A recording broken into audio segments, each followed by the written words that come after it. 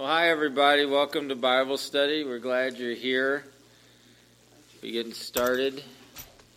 And I just want to ask God's blessing on our time. Thank you for coming. It's good to see you. Let's pray. Father, thanks for your love to us. We thank you for your word to us. Jesus, we invite you to speak tonight. We welcome you right here in our midst. We've gathered in your name. And we open ourselves to you. We ask you that you would help us, teach us, you would inspire us. God, we pray for your Holy Spirit to really help us in understanding and application tonight. Pray you'd open your word to us. We give you thanks. Pray, God, your order. And we pray, God, your revelation. That we be open to receive all that you want to say, all that you want to reveal, all that you want to do. If we ask it in Jesus' name, amen. Amen. If you have your Bibles, we're going to open up to Matthew chapter 7. Matthew 7. If you need a Bible, I think they already got spread around, but there's one left on the table if you need a Bible. Feel free to help yourself to that. Matthew chapter 7, while you're turning there, just a reminder, if you have, or those that are listening on our podcast, have any questions, or comments, and you'd like to forward them to us, you can do so through a website called SpeakPipe at www.speakpipe.com. That's speakpipe.com/Monday Night Bible Study, all one word. And you can leave us a message. It's like leaving a voicemail. And we'd be happy to play that and respond to it the best way we can. So if you'd like to do that, participate that way, please do. We'd love to hear from you and have you interact with us in that fashion. Matthew chapter 7. I need a volunteer to read verse 6.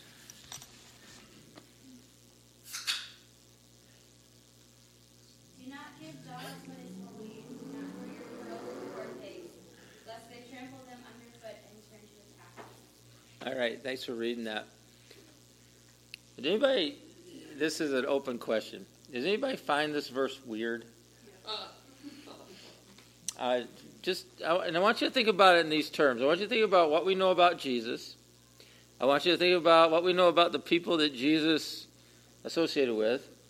I want you to think about what dogs and swine represent in the Bible, and possibly what that which is holy and pearls represent. I just want you to think about all that, put it all together, and does this verse seem weird? It does. I mean, even the Samaritan woman who described Ad as a dog, right? In the end, he still helped her out. Like, she didn't get first dibs or anything, but, she still had sympathy on her.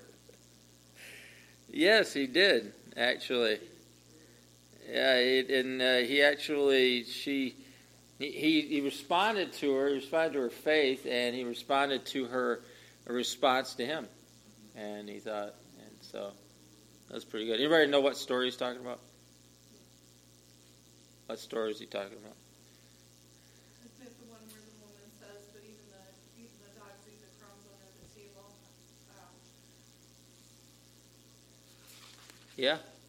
Yeah, actually, and I don't know that it was a Samaritan woman though.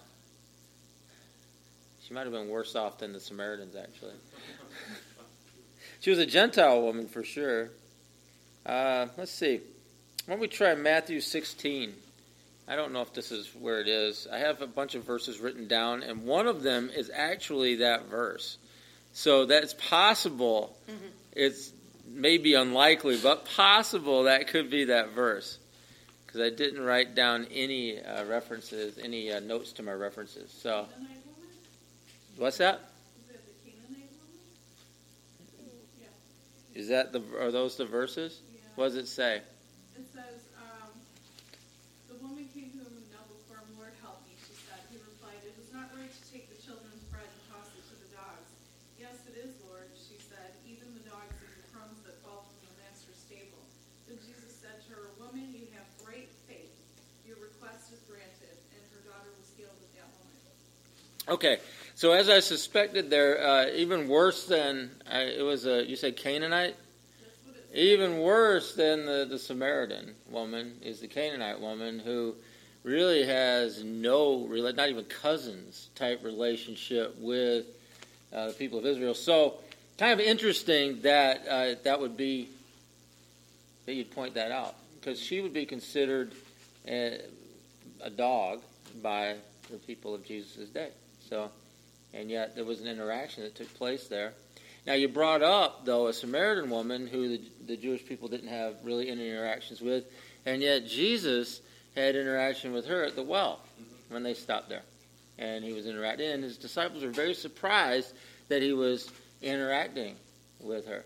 Then you think about other people that Jesus interacted with, like lepers, for example. You get lepers that Jesus wasn't afraid to interact with the lepers, or even wasn't afraid to touch them, which other people were. And they were unclean, so they shouldn't have been touched, and yet you see these interactions, and you see Jesus participating in these things, and what's wrong with the verse we read? I'm not blaming you, you just read it. All right, no, I know, that's what I'm saying. You just read it. So when I say wrong, I don't mean there's anything wrong. I just say, why is it weird? Because it seems the direct opposite of what Jesus is doing. Right. All right. I've always had trouble with this. I can give you in fact, I could do the whole Bible study, explain to you what the commentaries all say and what we're supposed to believe about this verse. But I don't necessarily really believe that. And so I'm going to go on a little limb with you tonight with this. And I want to look at this verse a little bit differently than the way traditionally it's looked at. Because traditionally, what it has us doing is making some type of a judgment, some type of and we could use the word discernment or whatever you want to call it, about the people that we happen to be sharing our lives with. The people that we're sharing the gospel with, and the people that we're sharing whatever you want to believe that the pearl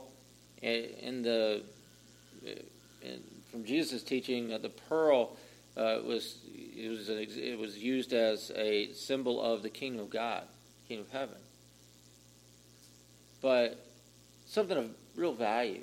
But we should be discerning of that and only share it with certain people but not others. I don't know if you caught that in that verse. That's a traditional way that people look at it. I'm not sure that I even understand that in the context of the gospel. In this sense, as we go down through it and as we look at it, I think there's a different way to see it. And the first thing he says, don't give that which is holy to dogs. And that word holy points to the sacrifice that was made. In other words, as people would be hearing this in an Old Testament kind of concept and hearing this in a way that they could understand it, they would equate that, or they would relate it, maybe not equate it, but at least relate it to the idea of the Old Testament sacrifice. Now, what happened with the Old Testament sacrifice? Well, who could touch the Old Testament sacrifice? It was the high priest. And the priesthood, they had special permission to handle and to take care of the sacrifice. Certainly, the sacrifice that was made would never, ever, ever be thrown to dogs. Never. That was not going to happen. And so the idea behind this was a ridiculous idea. In other words, think of the most ridiculously profane thing that you could possibly think of, where you have this sacrifice that's being made, and as the sacrifice is being made, or after the sacrifice, or however, whatever time frame you want to put it in, is being made, the high priest then takes the sacrifice and just throws it out to the dogs. That's unacceptable completely to the people that he's talking to. But Jesus many times said unacceptable things to the people, that they would hear something that he said. And I went over this when I was talking about the after the feeding of the 4,000 or 5,000 last Monday. We're talking about how he went across the lake. The people followed him around the lake. They found him, and he recognized that their motives weren't so good. And he said something to them that completely drove them off. He was able to drive off thousands of people by just saying, well, he said, if you want any part of me, you must eat my flesh and drink my blood. You remember we were talking about this? Universally offensive. It is the universally offensive thing to every person that was standing there. And there's a whole bunch of things that could have been said that would have been offensive to some people, but maybe not offensive to other people. Or maybe it would have offended a certain group, but wouldn't have offended another group. But he chose something that was utterly, universally offensive to every person as they understood it, and they all walked away. Thousands of people. Thousands. And there are other examples in the Scripture where Jesus really pressed things forward. And of course, we know when he said that to them, he told his disciples, and he even said this as he was saying, these words are spirit. I mean, he tried to explain it. And as he spoke to the disciples, he went forward with that idea. But there are other times where things were said that people just did not understand. And so as he says this to them and he speaks these words where you would take the most holiest of sacrifices to these people, to the deeply religious, they would understood what he said or what he was pointing to here, and throw that to the dogs, that would be very offensive. Very profane. Terrible thing to them. And yet, Jesus, it's little chance that he's going to be soiled. Because ultimately, isn't he the sacrifice? And so this idea of the Old Testament sacrifice was completely and utterly fulfilled through him. That whatever needed to be sacrificed, whatever needed to be given, whatever needed to happen, took place through Jesus. And in a real sense, when we talk about that which is holy, what it's pointing to in this verse, it's pointing to Jesus. It's pointing to who he is, and it's pointing to what he's done. I mean, he's saying it. And so these things are pointing back to him. And in the illustration, you take that which is holy and throw it to the dogs. Well, if dogs represent the Gentiles, wasn't Jesus taken to the Gentiles? Didn't Jesus go to, through the Apostle Paul specifically?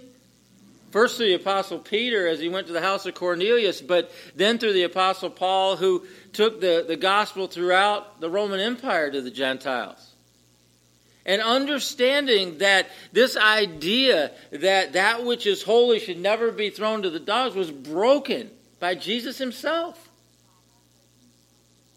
And so if we were going to take it literally and we were going to actually just take it for that which it says right on the very surface, we could pretend to be Old Testament people understanding the Old Testament sacrifice, and we could be duly offended by what he just said.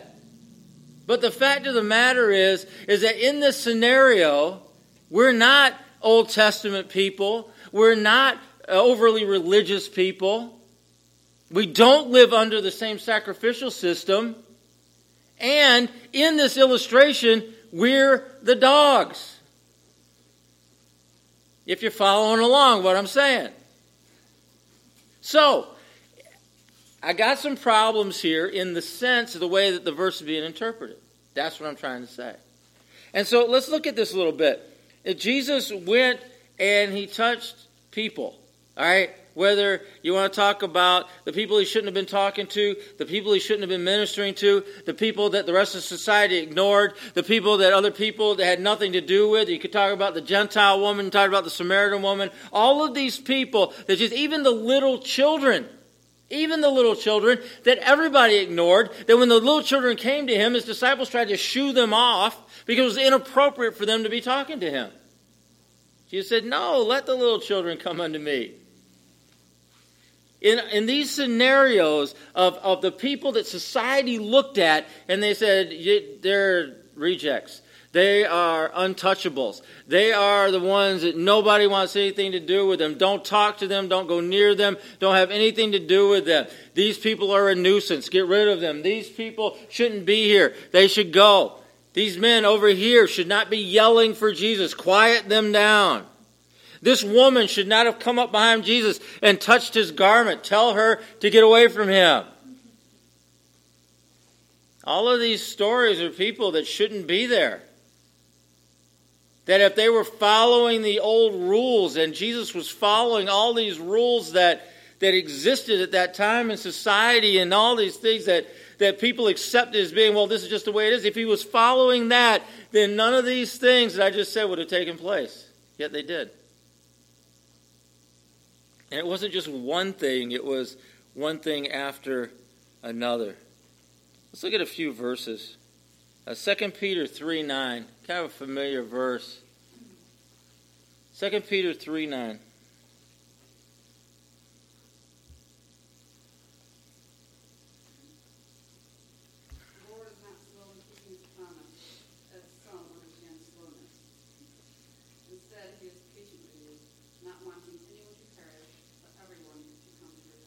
All right, we understand slowness. And because we understand that Jesus does what he says. And that's what the verse says there. But at the end of that verse, it says that he wills that none should perish, but that all should come to repentance. Except for who? Dogs and pigs? And the reason I brought up this verse is it speaks to a way of seeing things. It speaks to a way of seeing our world. It speaks to a way to see the people around us. Who around us is completely without hope in our eyes? The answer should be no one. No one. Because Jesus wills that all should come to repentance, that none should perish. And if I know that's how he feels about it, then even the most vile of the vile, it seems to me, falls within his will. A number of years ago, and I just thought of this because the other day I saw something on television. They were doing an interview with the guy that was the son of Sam. And you guys are probably way too young to remember this, but there was a maniac. You might have seen the movie. There was a maniac running around New York City with a .44 caliber snub nose, and would walk up on cars of kids making out or whatever in their cars, and he'd just kill them. And it was just a spree of killings that was taking place, and New York City was terrorized by this guy. And so they finally caught him, and he was known as the Son of Sam Killer. He was a serial killer. And so they finally caught him, and he was convicted. And during the trial, all this weird stuff came out about him and dogs talking to him or whatever. I mean, it was just weird. And he was put away into prison. Now, that's a pretty vile person. All right? He killed a bunch of people. Cold blood. Just walked up and killed them. And he literally terrorized just a major city. One summer. Terrorized. So I saw they were interviewing him on television, so I thought about this. I was in a church in Reedburn, New York. A long time ago, I used to travel to churches, and I would raise money. When I traveled to churches, I'd preach at the church, do some ministry, and then they'd decide if they want to support me or not. And so if they wanted to support me, they would agree, they'd fill out a card or something, and they would send in support every month when they had it, whether it was $10 a month or $15 a month or $25 a month or $50, $100, whatever it was. They'd support me. And I'd been going to this church for a number of years. This church in the middle of nowhere. It's in the Catskills. Not in the rich part of the Catskills, in really poor part of the Catskills. And it's just really in the middle of nowhere. And I'd been consistently going to this church over a period of years. When I first started going there were 18 people in the church. And I remember I was there one night. This was probably one of the last times I was there, and there were probably 50 or 60 people in the church that Sunday night. And I got through. We ministered and everything. And this guy walked up to me, a pretty big guy. He walked up to me. He's like, "I want to tell you something." I'm like, "What?" He's like, "You'd given a word over me a couple years ago." I don't remember the whole story, but he told me I'd given a word over him, and that he was a prison guard in the state prison that was located wherever it is down there near Roscoe or wherever they are. And he said now, as part of his job, he has contact with this man who, and I can't think of his name, who's the son of Sam Killer. He was in that prison. He said, so I have regular contact with him. And he said that he had come to know Jesus at some point along the line, and that he was one of the regulars at the Bible study that was going on in the prison, that the guards and some of the inmates would have a Bible study and all this stuff. And it reminds me all the time when I hear that who is, and I think the guy not only had some background in the occult, but he was born and raised Jewish. All right? So he had all of this stuff kind of mixed together, and yet he became a Christian. He came to know Jesus. And it reminds me, and it makes me think, like, who is beyond the reach of the grace of God? I mean, seriously. You can think about it. I mean, you could try to, it's like, well, what about, and you can think of all the vile people that are out there. I mean, there are a lot of vile people out there, but who is beyond that? And so I wanted to try to listen to that interview because I don't even know if the guy is still serving God or what he's doing. He's going to be in prison his whole life. He's never going to get out. But it's just interesting to me is that how do we make a judgment that even God doesn't make?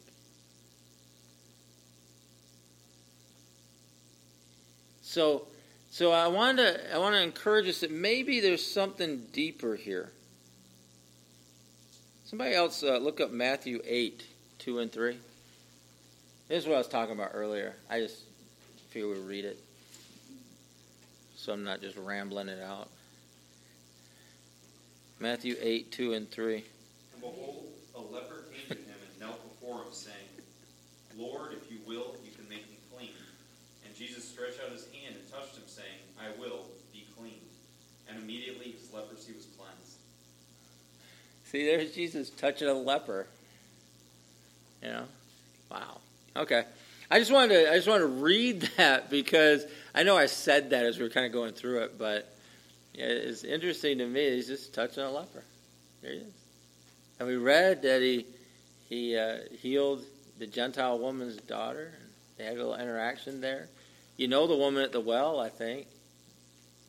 And that story, it's just, as you read through and you see Jesus interacting with these people, I think this verse that we're seeing here, it speaks to something deeper in us.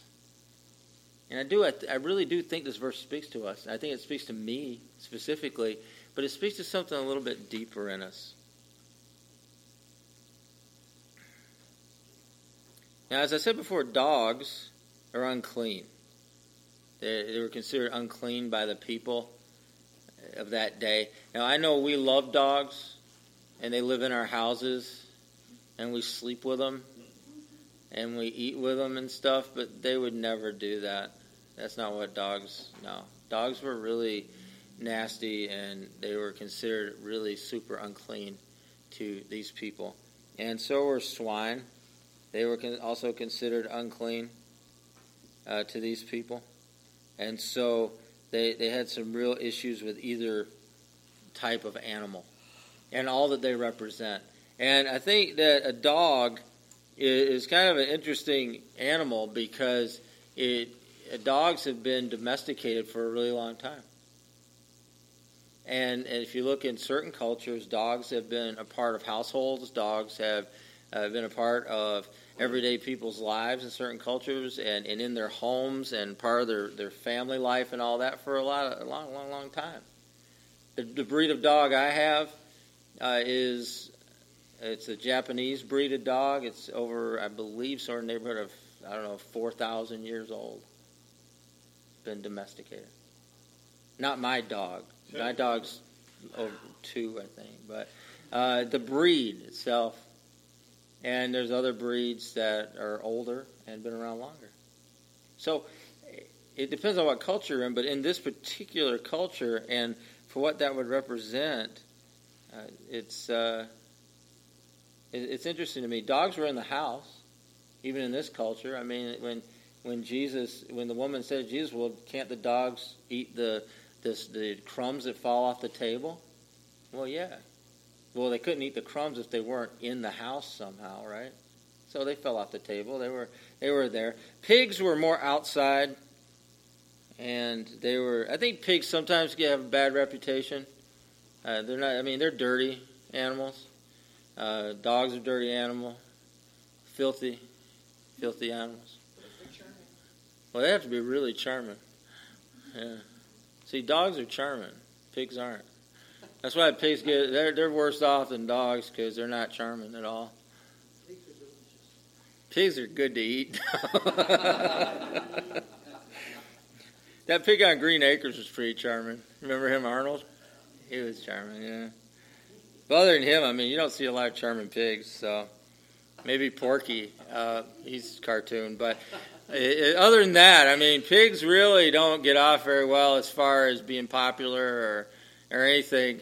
And so it's easier for us to understand that pigs are filthy animals and we can accept that. Dogs, on the other hand, are cute and they have some personality. So we don't like to think of them as filthy, but they are filthy animals. Yes. Would you say that's how we approach messy people too? Like, as like the church or just people in general, like God's like, okay, love messy people. We're like, okay, fine, God, but like I'm gonna love this type of messy person because I can handle that messiness. And He's like, no, I want you to go love that like person across the street who's kind of freaking you out. But, like I want you to go talk to them. And like, I think that like Jesus wasn't picky about the messy people that He loved, and He wasn't like, well, the dog is messy, but I can tame it and control it and make it into something cute. So I'll love the dog. But the pig, like, I just need the pig for breakfast with my pancakes because I want to, kind of thing. And like, so I don't know. It's kind of interesting that like, even when it comes to pick the dog, like you could adapt to one and reject the other. You are jumping in with both feet right there, okay? You are right on the path to where I'm heading. Right. Okay? Correct. We like like whatever we consider cute or we think is nice or whatever, that's one kind of filthy. And then there's the other kind of filthy that's just not charming at all. We don't like it. We don't want anything to do with it. And it is offensive to some of our senses. Unless it's sitting in the grocery store and we can cook it up. But not the actual pig itself. Yeah, go ahead. So I'm reminded of a Bible study, and I never would have even heard this verse if it wasn't for you, I don't think, but it's in Ecclesiastes 9:4. Anyone who is among the living has hope.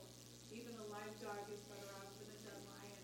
And I just think that's cool because in light of this, it gives me a different perspective on it. Before you taught on it, and that we all have hope, and we shouldn't give up. But in terms of this, when we're looking at people around us and having hope for all those people that it looks like are hopeless, I mean, it's cool. Well, who's hopeless in that verse in Ecclesiastes? The dead lion. Dead. Yeah. Okay. All right. So the dog's alive. There's hope. Yeah, I remember. I actually preached that on a Sunday at Rockefeller United Methodist Church. Yeah, well, I just repeated it then. I was lazy that night or something. But originally, that was at the church over there. We were first coming off university, and I think it was probably during the summertime or something. But that verse always sticks with me. There's a couple verses in Ecclesiastes that always stick with me. That's one of them. And I always think that I'd rather be a live dog than a dead lion. And what was that verse again? Ecclesiastes 9:4. For those of you playing at home. But that verse sticks with me a lot. It sticks with me about, and this is bringing me even closer toward where I'm trying to go with this. That speaks to me about who I am. Not who I want to be, not who I kind of see myself as, but the reality of my life. And that live dog that I am has hope. And is going to have hope as long as I'm a live dog. And it's not glamorous. It's not desirable even, according to whoever standards we're going by. Much better to be a lion. King of the jungle, man. Everybody goes to the zoo. Do they go see the dogs? Not usually. They go see the lions. All right? That's what they do. I want to see the lions. Even though the lions hardly ever do anything, they're usually just laying around on a rock doing nothing. Maybe grooming each other. Swatting their tails. Yeah, so you got the lions. Great to be a lion. But when they roar, man, that's really exciting. It really is. Right. But I'm.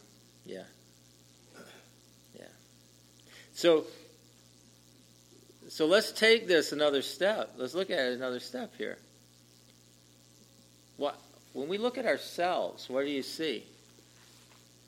Because let's say the pearl represents the kingdom. Let's say that which is holy represents Jesus, his sacrifice and who he is. I want you to think about how you see that, how you see yourself even in that.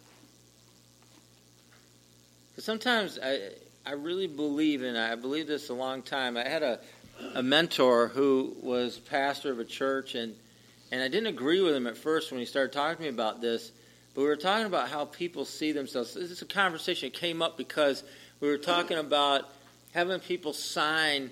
I found this really old pamphlet in the church that we were at, and on the pamphlet it was, I want to become a member of your church. And there was a list of stuff that you could and you couldn't do on a pamphlet. And so at the end of the list, if I agree not to do this stuff, and you signed it, and that was your covenant you're making with the church, that you're going to live whatever that defined as a holy life. Like, I don't frequent movie theaters. It was an old pamphlet, but it was just all these things. And I asked him one day, we're at our meeting, kind of our weekly meeting, and I'm like, so Pastor, why don't we use this pamphlet anymore? You know, these days people just say they want to be a member or something, and we just make them a member. I mean, there's no standard. Why don't we use this? And he assured me of something that day, which I said I didn't believe him, but I came to believe him after a little while. He assured me of this, that most of the people that you will ever meet think so lowly of themselves, so poorly of themselves, that we will need to spend our energy building them up long before there's ever any need to tear anybody down. So don't worry about that. You need to be an encourager. See, in my world, people would just do what they want, so we got to tell them, you can't do that. At least back then. That they're just going to do it, so all these other things. He's like, no, they already feel bad. They already feel terrible about who they are. You need to tell them about a Savior, and you need to tell them about grace, and you need to tell them about mercy. And eventually, I believed that guy.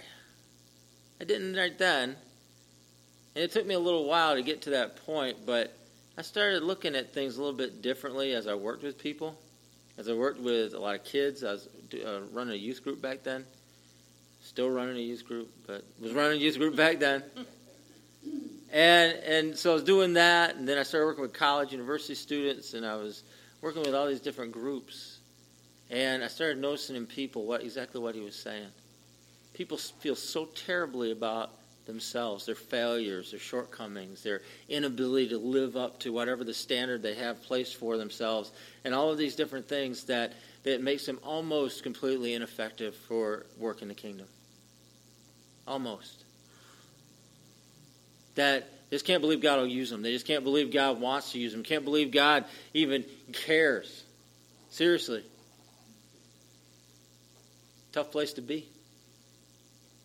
And so if we're going to be effective in what God calls us to do, we have to be people who build people up. We have to be a people that introduce people to the grace of God, the mercy of God, and who He is. So I look at this verse, and so you got the sacrifice of Jesus, you've got the kingdom of God. Those are two huge concepts that are throughout the whole Old and New Testaments. The whole Bible talks about that. Maybe not in those words, but all points to it, all looking forward to it, all speaking toward it, all saying this is the way it's going to be. When? Well then, Jesus. And so we have this sacrifice, we have this all-encompassing, I'm giving everything that I am, everything that I have, everything for you guys. That's what Jesus did. Greater love has no man than this. He laid down His life for His friends, and we are the recipients of that. That happened. That happened. Thankfully. His reign and rule, the idea of the kingdom, and we've gone over this a lot of times, so I'm not going to rehash it, but that reign, that actual, literal reign and rule of God in us, is that kingdom. You think about, where did Jesus describe the kingdom? Going all the way back to that. Luke 17:21. Luke 17:21. They'll come to me, they're going to say, they'll come to you, they'll say, where's this kingdom? Jesus is telling His disciples. He's like, well, where's the kingdom? Look for it over here, didn't find it. Look for it over there, didn't find it. He's like, the kingdom of God isn't something that you weigh out. It's not something that you're going to be able to stick a marker on or build a fence around or anything else. What did He say? Luke 17:21. Where's the kingdom? Nor will people say, here it is, or there it is, because the kingdom of God is in your midst. Or in you. It's in you, but I'll put it in this one. Thank you. It's a hard to pronounce word. It's all right. You did a fine job, though. Literally, it's in you. And I mean that according to what literally it says. It's in you. In you. So if the kingdom is in you, then the pearl of great price is where? In you. So the pearls that we understand this to represent are in you. Jesus is in you, in me. The sacrifice, the life that He gives, the laying down of His life is in us. And so let's go from that premise of it being in us. Well, what does God have to say to you? What does God have to say to you about forgiveness tonight? What's He talking to you about? He's talking to you about what has He done? Everything that's necessary. What can be forgiven? Everything that you've ever done can be forgiven. It can be. You're going to live in that? You're going to walk in that? You're going to allow that? I hope you do. What could stop that? Well, if you feel unworthy.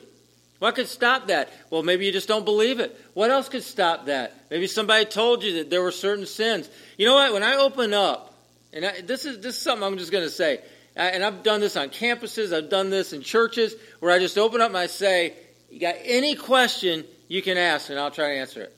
I'll just open up question and answer. One question comes up more than any other question. And there's the question. You ready? What's the unforgivable sin? Comes up all the time. Because people are genuinely worried about it. Because there's something inside of them that is telling them you've done something that can't be forgiven. And they really believe that. And so there's this excuse, there's this thing that's going on inside of them. Not worthy, not worthy, not worthy. The sin that can't be forgiven, not forgiven. No, it is missing the very point of what Jesus came to do, is to set you free. Yeah. So with that mentality, what exactly does that do to a relationship? You tell me. When you have a relationship with God, I think that they just don't even have a clue. Well, you tell me. What does that do to any relationship? If you got one person saying, I love you and I'll do anything for you, and you got the other person saying, I am the scum of the earth and completely unworthy of anything that you could ever pour out into my life because I am the worst possible human being, how far is that relationship going to go? A human relationship, not far, but God doesn't give up. Right. And if we love like God perfectly, like our relationships start to go like that. Absolutely. But we, in other words, and this is what I think I hear, in other words, what begins to happen is we have to change over time. God just keeps loving us. The sacrifice was made for us 2,000 years ago, and he's been loving us ever since. And so for as long as we have any idea, any consciousness whatsoever, we're being loved. We're being loved from the very beginning until this moment right now. We're being loved. God is loving us, loving us, loving us. Whether we're aware of it, we're not aware of it, we see it, we don't see it, we feel it, we don't feel it. It's obvious, it's not obvious. He's loving us. And he keeps loving us. And he keeps pouring out mercy. And he keeps pouring out grace. And he keeps pouring out into our lives.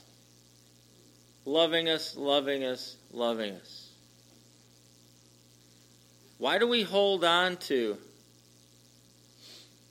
those insecurities? Why do we hold on to that self-hate? Why do we hold on to that unwillingness to be forgiven and to be loved? Why are we holding on to that? Why? Control. Why else? Fear. Why do you have a dog in the house?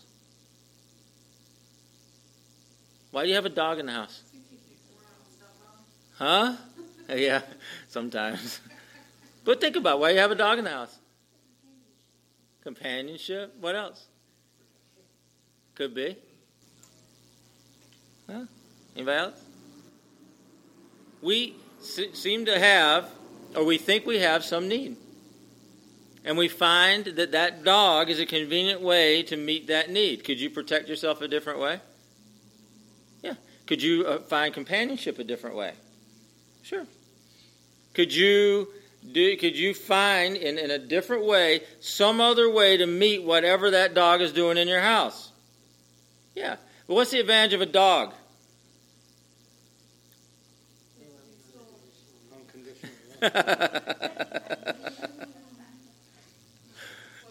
They don't argue. Huh? They don't argue. They don't talk back. Yeah, we don't need to do anything, right? The dog, all you got to do with a dog is feed a dog, take him out every now and then, kind of take care of him, whatever. But it doesn't require you to do much of anything to yourself. If you follow me. It's not like a person. It's not like a child. It's not like another human being. See, dogs are convenient in a sense. I know they're really inconvenient in other sense. I've had dogs since I was a kid, so I understand how dogs work. But they're a convenience, and I just want you to hear the way I mean this. They're a convenience in that they're easy. They're easy. And they don't require us to actually change. You just do what we need to do to take care of them. And they will love us no matter what. So the whole psychology of the thing is, if someone comes to you and they have this love, then there's some sense of, well, if I accept this love and I walk into this, then what's they going to require of me? What responsibility is there that I have to bring into this? So there's kind of like a false humility, pride thing about the whole shebang of, I'm not worthy. He already said he made you worthy, and so I think a lot of people, like you said, they don't want to change. It's easy with a dog. That's a good MSW talk on that one. Yeah. And I would think, too, I'd add to that, when you were talking about just then, what I would add to that is that I think there's also in us really something deep-seated in that we're always earning something. And we always feel like we have to pay people back. We have to pay them back. We have to earn it. We have to somehow make ourselves worthy. And that's not even what I say. It's just almost a payback and not being beholden to. And I know I was brought up that way. That's pretty much drilled into my head. Like, don't owe anybody anything. Well,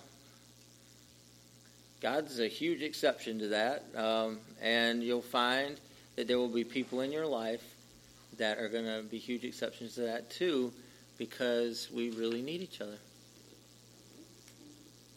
And I think when you approach relationships and people and situations with the idea that, like, I'm loving you and I'm giving to you, that can lead to the expectation of receiving something in return, right? Absolutely. You recognize that it's Jesus, like it's God in me, and that any love that I offer you is me loving the way that God loves me first. And so then it becomes, I don't need you to give me the love that space needs, because God is filling that space with love. So whatever love is returned to you is just additional love. All right, could you substitute forgiveness in that? Yeah. Or any other God-given, grace-given thing that we receive from God, right? You can forgive somebody else because it's between them and God ultimately. And what if they don't forgive you? God is just. And what if they don't receive that? Your forgiveness comes from God. Right. Yeah, and there you could say that with any God-given, grace-given thing. And I'll take that a step further in that, I think it's 1 John, where he's teaching, he said, you say you love your brother, you say you love God, but you hate your brother. You're lying. You're lying. And okay, so substitute that with whatever it is you want to substitute in that. That our relationship with God is fleshed out with the people around us. We don't say we love God and hate our brother. That's a lie. I mean, we do, but that's a lie. And it is a lie. And there's all kinds of things that are grace given into our lives that we're responding to with God. But the ultimate manifestation of that, the reality of it, the truth of it, is our relationships with each other. So the idea of throwing the flesh, well, what is that really saying? Well, what that's really saying is that Jesus has given himself to us. And we can continue to reject that with whatever it is we're using as our excuse. And again, I'm not beating anybody up here. I want to encourage you, and I want you to really consider the fact that God loves you and he forgives you no matter what. And so I can honestly say that really most of the people that have ever asked me that question in life, what's the one sin? Is there anything that God won't forgive? They don't need to worry about that. They're okay. I've never really run into people that really need to worry about that too much. Because God wills it that none should perish, but all should come to repentance. Okay, the second part of it is the pigs. Now, you think about the pigs and the whole idea of the pearls. And this is an idea I want to leave you with as we end up tonight. But he said you don't throw pearls to swine because they trample them under their feet. Well, why are they trampling them under their feet? Because they want to eat them. They're looking for food. And so basically what he's saying there is you're throwing these pearls. Now understand that in this culture, because of the fashion of the day or for whatever reason, pearls were the most precious of stone, the most precious of jewels. And so he's saying, you're taking the most precious of jewels, you're throwing them at pigs. Pigs don't care that they're pearls. They don't know what they are. They don't recognize them for what they are. They just start trampling on them, trying to get them so they can eat them.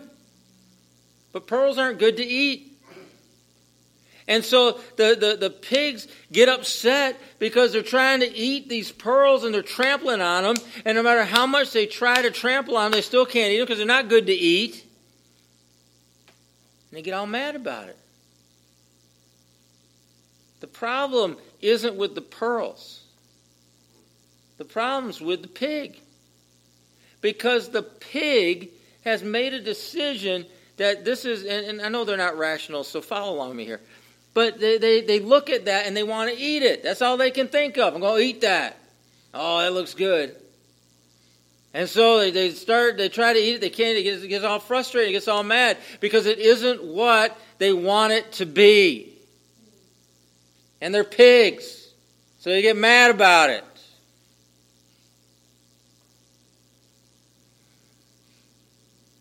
Now, I want you to think about that for a second. I want you to think about pearls. Missing the pearls because you were looking for the slop. All right? That happened to the twins. And how frustrating that is. When in reality, you've been handed riches. You're frustrated because you don't have slop. Okay? And this is the idea I want to leave you with, is that how often is God want to bless us? How often does God want to just pour into our life? And it may not be what we think we need right then. I'm serious. We might think we need, easy for you to say, I got to pay my rent. Yeah. Okay. You still don't want to miss what he's giving you right now. Easy for you to say, I got to put food on the table. I understand that, but you don't want to miss what he has for you right now. There's something deeper. There's something more powerful to this. There is something that is more important. I know not to you in your brain right this second, but more important in the big scheme of things, in the eternal scheme of things. There's something more important going on right now that you need to discern and you need to see and receive. Instead of just trampling it underfoot and getting mad and getting angry. And I see people do it. I see myself do it. God didn't do what I wanted him to do when I asked him. So he's a jerk. Really? Yeah, I mean, you talk to people that are angry with God. You know, who are they? Most of the people that you meet, I don't believe in God. Well, why not? Well, he didn't do what I told him to do that one time. All right. That happens. That happens. You are speaking to the God of the universe who knows the beginning from the end and is all-powerful, and he does whatever he wants to do. You're right. And so he didn't jump when you told him to jump. He didn't say, oh, hi. And so now you're mad at him. He can't possibly exist if he doesn't do what you tell him to do right when you tell him to do it.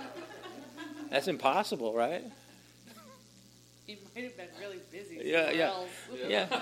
We know that's not even the case. He knows your heart and your desires and everything you do. Right. So I think a lot of times when God does something that pisses us off, right? We're like, I wanted that job or that school or that relationship or whatever.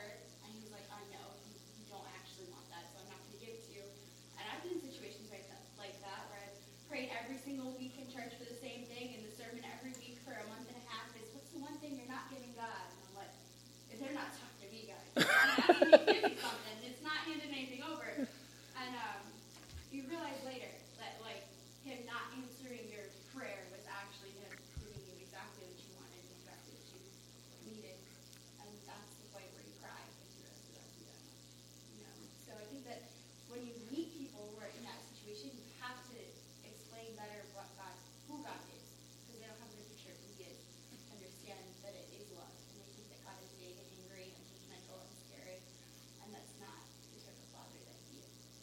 And I'm hoping that as we grow in that, and that happens to us a few times, we can, at some point, really begin to see it more clearly right in the moment instead of after the fact, after being angry or letting a root of bitterness begin to rise up in us. We really see it more in the moment and be able to have a better reaction to that. Because ultimately, the kingdom of God is in us. And we think we want that reign and that rule. Well, as we come into that reign and that rule in reality, the momentary things that we think, well, I need this now, I think we're more able to set aside and say, God, I know you know my needs. I love you, you love me, thank you. And to me, that's accepting a reign and rule in reality in the midst of our true and very real situations that we find ourselves in. Those moments that we live in.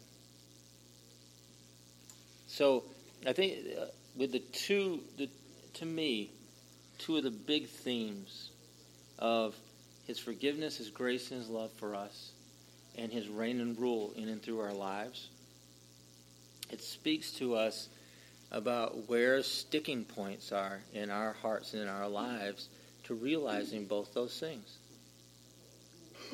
And to me, that's what this is talking about. That's what it's speaking to me about. Anybody have any questions or comments?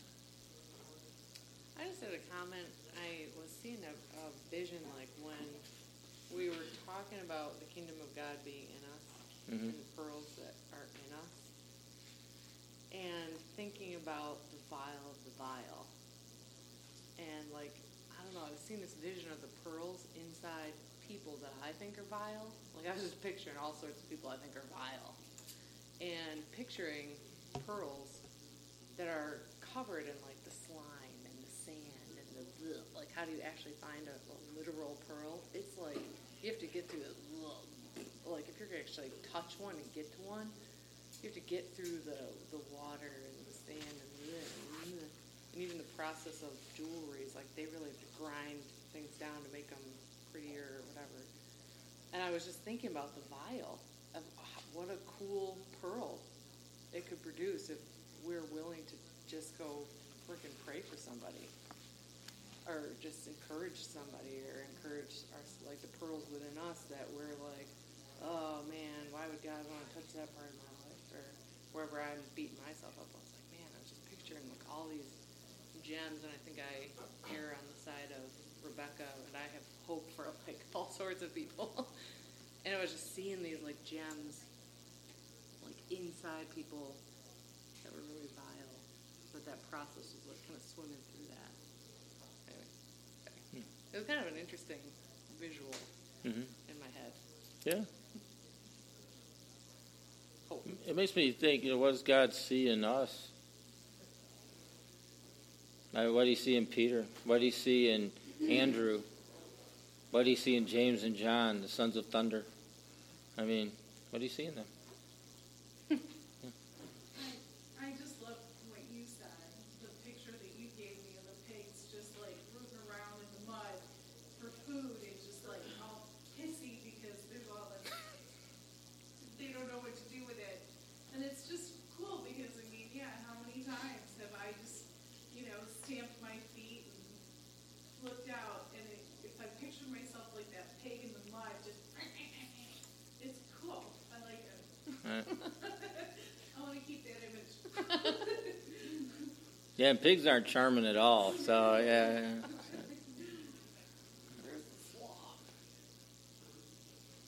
interesting that we respond to God with the faith and trampling on pearls, right?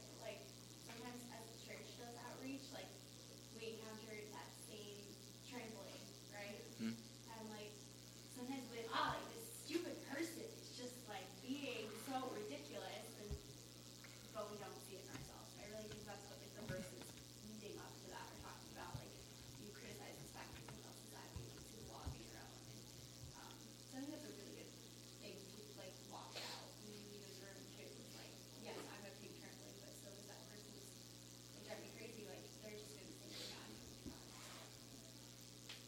ultimately we're all in this together. The whole notion of drawing a class and subclass is done. This is done. And I think the New Testament's clear about that. It's done on the basis of gender. It's done on the basis of nationality. It's done on the basis of religious background. That all those lines that were so heavy in their society, they're just done. And they need to be done with us too.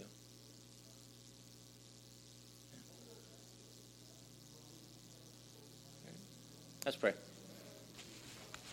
Father, thanks for your love again. We started in your love, and we continue in your love. And I pray that your love would just be poured out on us tonight. And I ask you that as we consider who you are, you've loved us, and you continue to love us, and you're going to love us.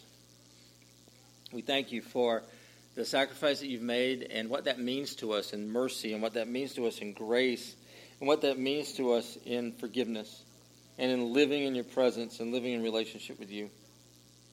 And so, Jesus, we thank you that you are in us, you are with us, you like us, you want the best for us. Thank you, God, for the life that you pour out for us. And God, tonight I thank you for your kingdom. I thank you for your reign and your rule, that literal reign and rule. And I thank you for all that means in healing and in gifts of miracles and in discerning of spirits and in tongues and interpretation of tongues and in the word of wisdom and the word of knowledge and in gifts of healings and seeing people made whole. God, I thank you that there is a manifestation of your kingdom in us. And I pray that we will, instead of trampling on that which you have for us and that which you give us, embrace the beauty, embrace the precious stones, the jewel that, God, you offer. We stop fighting with you, and we let you rule, and we let you reign in our lives. God, I ask that this would affect not only how we see ourselves, but how we see the people around us and the people that you bring our way, the people that are already in our lives, and those that we're yet to meet. We be a people of love, a people of grace, and a people of mercy, people of forgiveness, because you've loved us and you've forgiven us and you have poured out your mercy on us already. I pray that we would live that out into the lives that we are around and that we see every single day. Thanks, God. We ask these things in Jesus' name.